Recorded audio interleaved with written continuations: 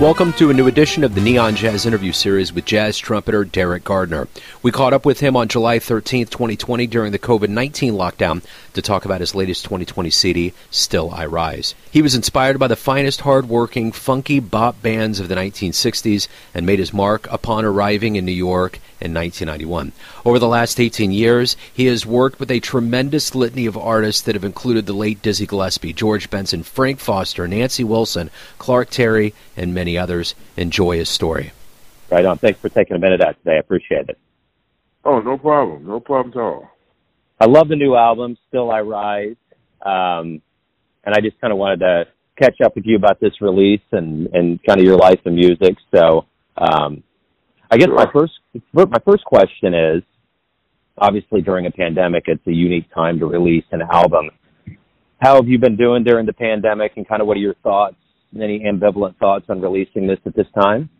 Well, thank you for asking. I've been doing pretty well during these kind of crazy times here, and fortunately, I live in Winnipeg, Canada, and Winnipeg, Manitoba, and fortunately, we don't have a lot of cases up here at all. I mean, in the entire province of Manitoba, I think we might have had about maybe close to 400 cases, and maybe in Winnipeg is the largest city, and we might have had about maybe 7 or 8 people in the hospital, and I think everybody's recovered, and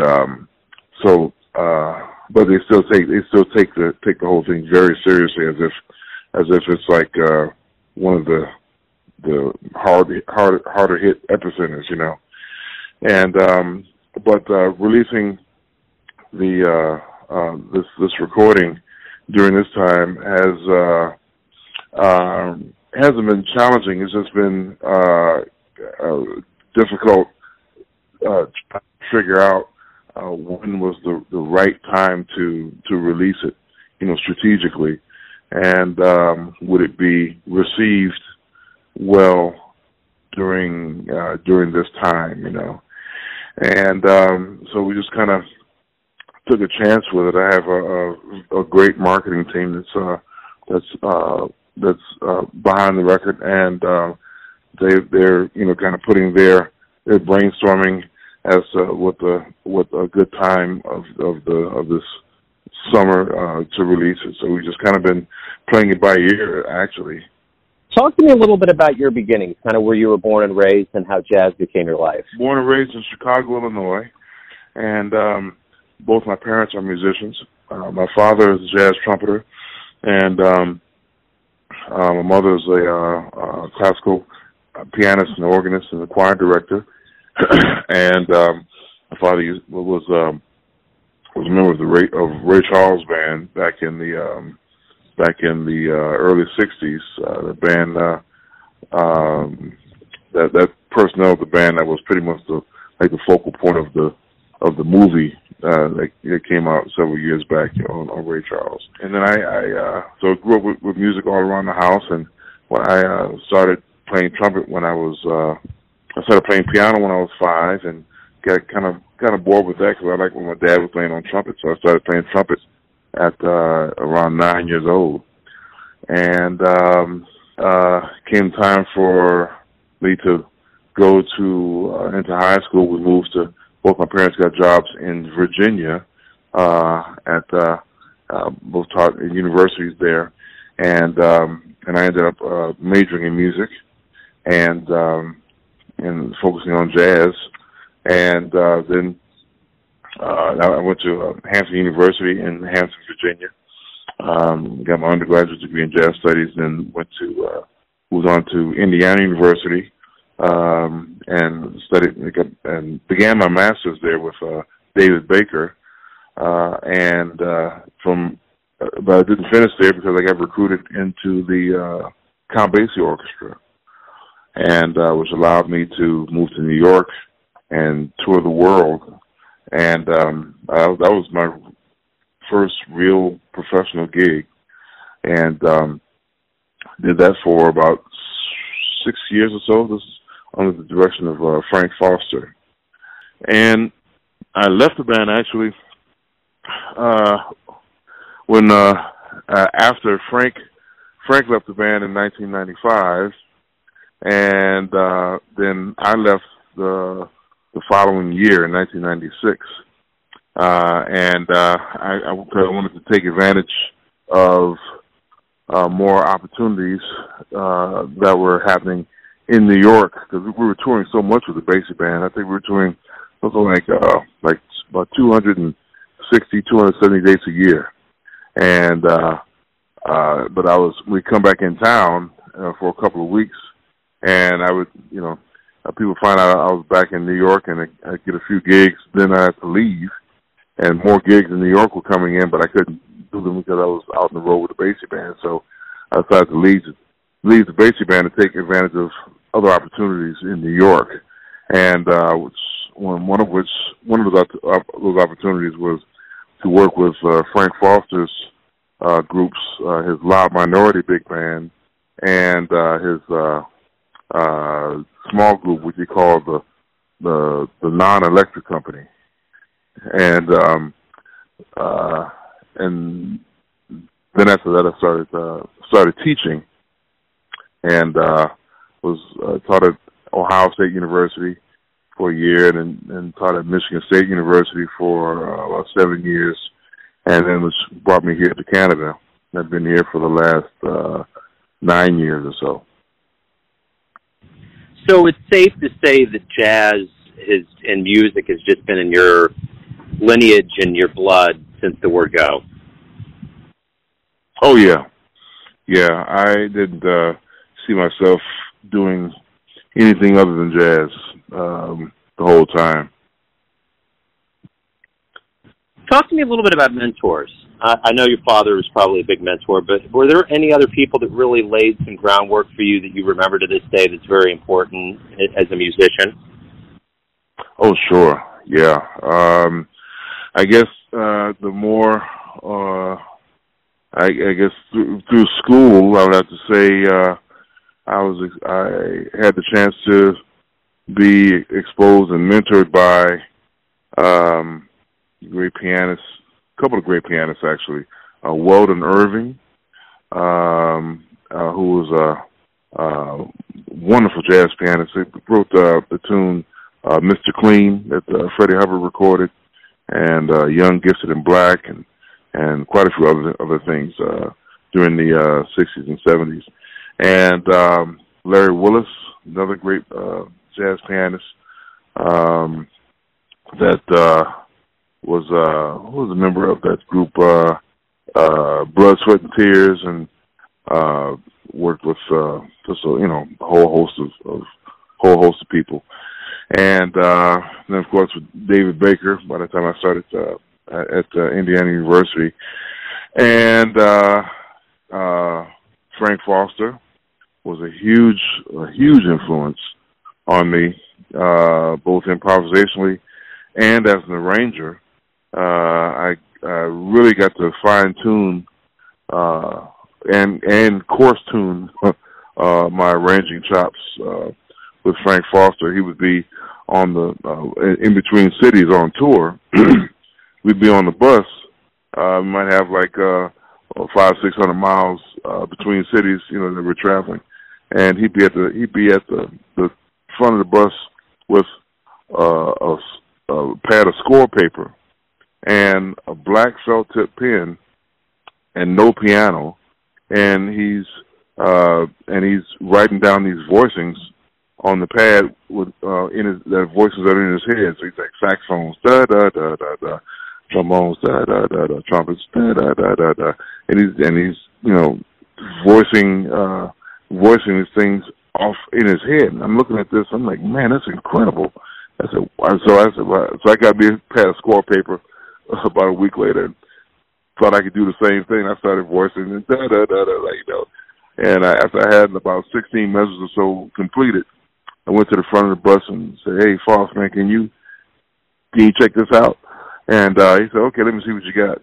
And so as he's looking at it, he takes the cap of his black pen and puts the cap on the pen and grabs his red pen and just starts bleeding all over my page with this red pen. You got the third here, that's wrong. You got the A flat, that should be the A natural. Hey, why you got this going over here? And that whole line is wrong.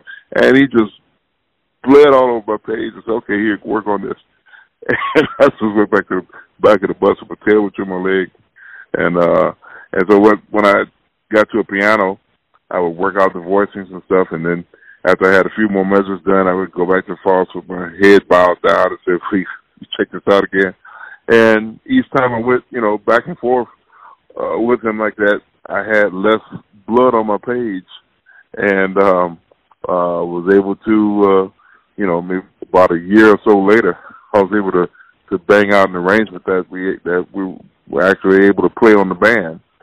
And it was an amazing experience just being mentored by him. And I kept studying arranging with him until he died in 2011. Tell me this: what do you like the best about being a musician? Oh, wow! That's probably a multi-layered answer to that one. It's the most satisfying and gratifying thing that I could ever think of doing.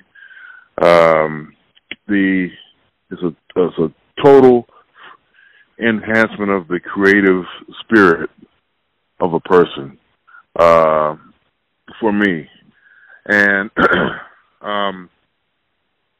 and you get to feed off of the energy of the people that you're performing for. You get to really, see how it's a great litmus test for how effective your music really is on the listener. I always say that when I write a piece of music and I put it out there, I'm trying to attract or affect the average person that's walking down the street that doesn't know anything about music, but is just affected by the sounds that he or she hears and says, "Wow, I like the way that sounds." Regardless of whether it's jazz or country and western or polka or whatever. If I can get that person to listen to what I'm playing, then I've done my job. Count Basie had always people when I was in the Basie band, about 60 or 70% of the band at that time was hired by Basie. So a lot of the musical traditions were still in that band, and they would always say that Basie would look out in the audience, and he said if people's feet aren't tapping and their head's not bobbing or they're not moving something in their body, then he's not doing his job, And so I've taken on that same type of mandate. If I haven't affected my listener, then I'm not doing my job, and that's totally gratifying when you are doing your job. So let me ask you this: if you have a dream tonight and you run into your younger self, like around the time that you were starting to play, and you could give your younger self advice, what advice would you give your younger self? My younger self, I would say,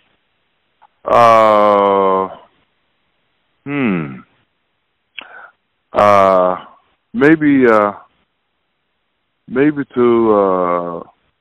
to focus more, and if I had the focus then that I have now, well, I would just be king of the world. I think, when you're a younger person, of course, I knew that I always wanted to be a musician. You're still experimenting with other things that you might be exposed to. Nothing bad in my case. Nothing bad or detrimental with me. But I would have liked to have had maybe a little more focus toward the end goal, and maybe even be ready to embark upon a professional career maybe a little earlier in my life. One thing that happened with me was after I finished my undergraduate degree at Hampton University, I said to myself, okay. I went into a music library and I found this Freddie Hubbard record that I always loved to listen to, and I said, okay, if you can hang with this, if you can play like this, then you're going to go to New York and embark upon your career, or you're going to go to grad school and keep studying. And so I put the needle on the record and listened, got past the melody, then he went into his solo, and after about the first 30 seconds of his solo, I took the needle off, and I said, okay, I guess I'm going to grad school. So I said, well, yeah, let's go ahead and get this thing together because I can't hang with Freddie yet. Nice. So, but, in college as an undergraduate, at least for me, I practiced, but I also had a good time, and I was doing, hanging out and partying and doing stuff, so I wish I had maybe just a little more focus during those years to be ready to get to the end goal a little sooner. So let me ask you this. We're going to get to the end of COVID-19, and we're going to get back to live jazz, and everybody's going to get back out to the clubs and venues. And when they do, what do you hope both the musician and the audience member realizes from this time away? Any silver linings about this absence of live music? I think that maybe not to take live music for granted. That it really and truly has a place in society, although we have all these other musical options at our disposal that are, that center around being the availability on the internet. You can go to Spotify or Pandora or YouTube Music or whatever, and create your own free streaming playlist of your favorite artists. And that essentially, but you might have like a band in town that's playing some of the same music or has their own original music to offer, where you say, oh, I'm just going to stay in town and I'm going to stay at home with a nice glass of wine or something and just go on Spotify and listen to my playlist, and I don't think that's a huge problem. I don't think that that people in general have ruled out live music in that regard, but having everybody now being confined with all these restrictions and precautions surrounding the coronavirus, I think that tells people that, wow, I really miss going out and just doing stuff and just going out to a movie or to a bar just with friends, or to hear some live music. And I'm here in Winnipeg, we are starting to open up about maybe 50 to 60% exposure, with regard to the pandemic, because we have such low numbers.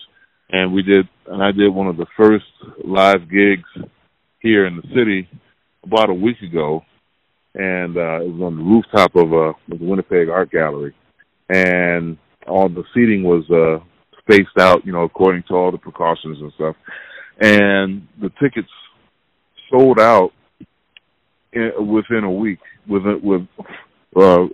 had tickets on about 2 weeks before the event, and they sold out the first week. and Right. and the crowd was, and I could tell the crowd was just starved for live music, and that's what's going to happen when this whole thing is over.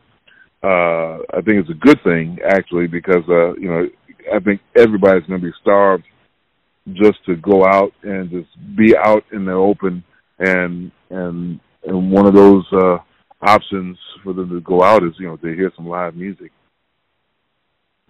So my final question to you is this. Everyone has their perception of you, your family, your friends, your fans, but you're the one living your life. Who do you think you are? Deep question, I think. That's a heavy one, yeah. Yeah. I hope that I'm just a nice guy, I guess. Somebody that believes in treating people the same as a person would treat me, as same as I would have a person treat me, and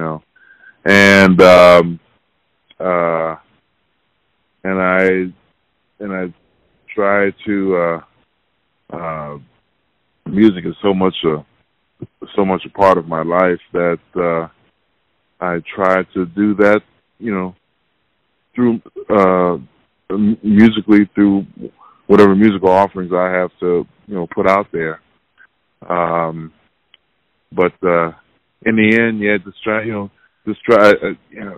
One of my, I think, sayings that I've kind of subscribed to in the last few years is that we all are members of the human tribe. It's like everybody's kind of separated into this kind of tribalism kind of theory where everybody just flocks to the people of their particular skin color, and when you peel back the skin, everybody's the same color. So I'm like, everybody should subscribe to the human tribe and treat everybody like human beings. And so yeah, that's what I hope people kind of take away from me, I guess. I dig it, man. That's a great answer. Derrick, thank you for opening up. Thank you for the music. Stay safe. Be well.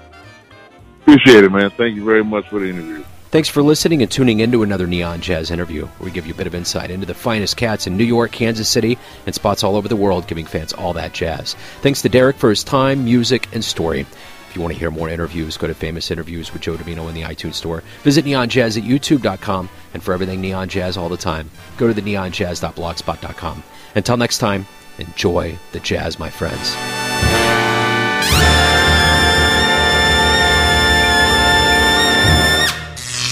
Neon Jazz.